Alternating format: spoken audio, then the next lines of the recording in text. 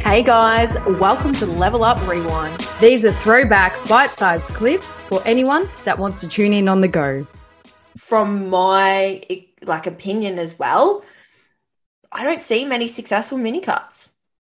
No, not at all. It's just a disaster. Don't do it, guys. But that's why we're here to tell you why not anyway. So Yeah. again, yeah, getting to a certain calorie result is one way to measure a mini cut, but then obviously body fat. And a lot of people tie needing to get to 1,200 calories to a desired weight. I want to be X amount of kilos. And normally they just pull that number out of thin air as well, which it's not good. Or they might type some numbers into an online thing and it'll pop out, you should be this amount in 8 weeks. And it's just not right, because we've spoken about it before, but we'll reiterate here again. Weight loss is not the same as fat loss. There are so many reasons why numbers on the scales fluctuate. They go up, they go down. And we really want to drill that into people, because I still think that too many of us are tied to the number on the scales without taking in all these other factors that are beautiful factors that must happen, menstrual cycle and things like that, which we'll touch on. We can't forget all those other factors, though, when it comes to your weight on the scale. Yeah, absolutely. Really, really good point. A lot of people will set a weight loss goal as well, and they might achieve it and they'll be like, oh, I still don't look the way I want to, and I see that all the time. I'm often surprised about how much weight I lose in a prep to get to stage. Like, you sort of underestimate the amount of weight that you might be carrying as well, and you sort of lose it. And this is why you shouldn't be setting like targets based on a weight anyways. It should be more of like a look or a feeling, which is really hard to measure or do on your own. Again, like when you're dieting down, you struggle to see your progress when it's so slow.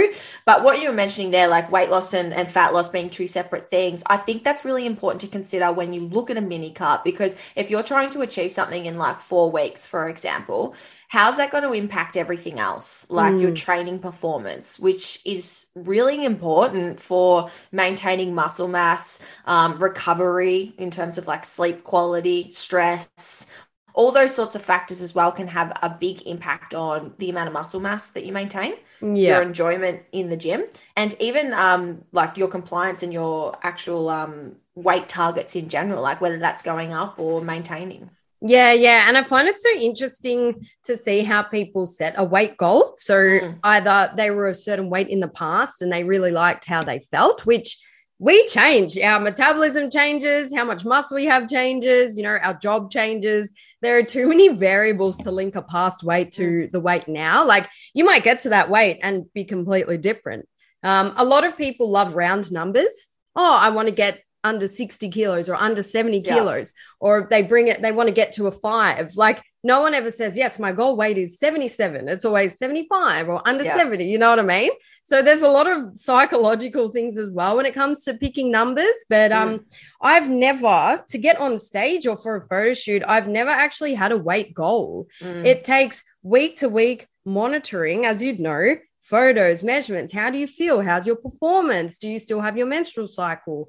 All of these other things you measure along the way, and then you make the changes. You don't say, cool, this week I'm this, next week I have to be that. It's just impossible to do it that way. Yeah. There's a concept as well. I can't remember who coined it, but it's called like your body weight set point. And there's also like your body fat set point. So it's supposed to be the sort of like your maintenance calories, where your body weight will roughly naturally go up to and just maintain at. Yeah. And this is obviously based on like lifestyle factors, like muscle mass, lots of different variables.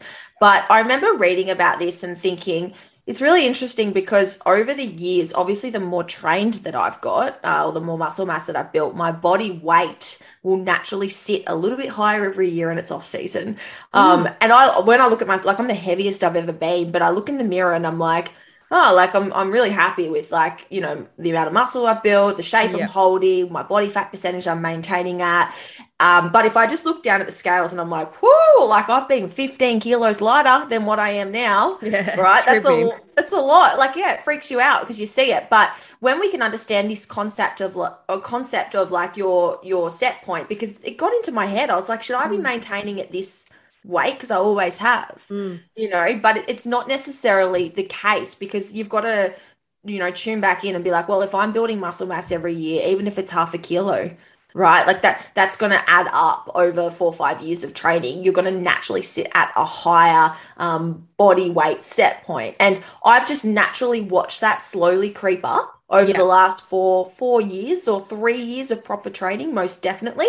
And I remember it was a bit of a shock to me because the first, I want to say, maybe like 3 years ago, post comp after our last show, I put on a lot of muscle in that next 12 months. I don't know what it is. That was your first off season, like proper off season, that's wasn't probably it? what it Where was. you monitored. Yeah, 100%. But I also notice, like, with myself, whenever I go through an extreme period of restriction, like a prep, when I come out of it, I'm anabolic if I freaking use that next 6 months to monitor calories, fuel performance, optimize training, all the things, not blow out or let myself go, but I just still continue to do the things. If you do it right, like I just had so much growth, and I don't know if there's anything, because when you go through a heavy restricted phase and then when you go back, your body just loves it. Yeah. But I remember like that first, like, I don't know what it was, maybe 8 to 12 months, I put on like 10 kilos nearly. And I was like, but then again, looking in the mirror, I'm like, okay, you know, a lot of science says that I can't put on that much muscle. Of course, there's body fat here, but I see shapes, and it can really screw with your head, right? Yeah, so it's important to be able to collect all the data,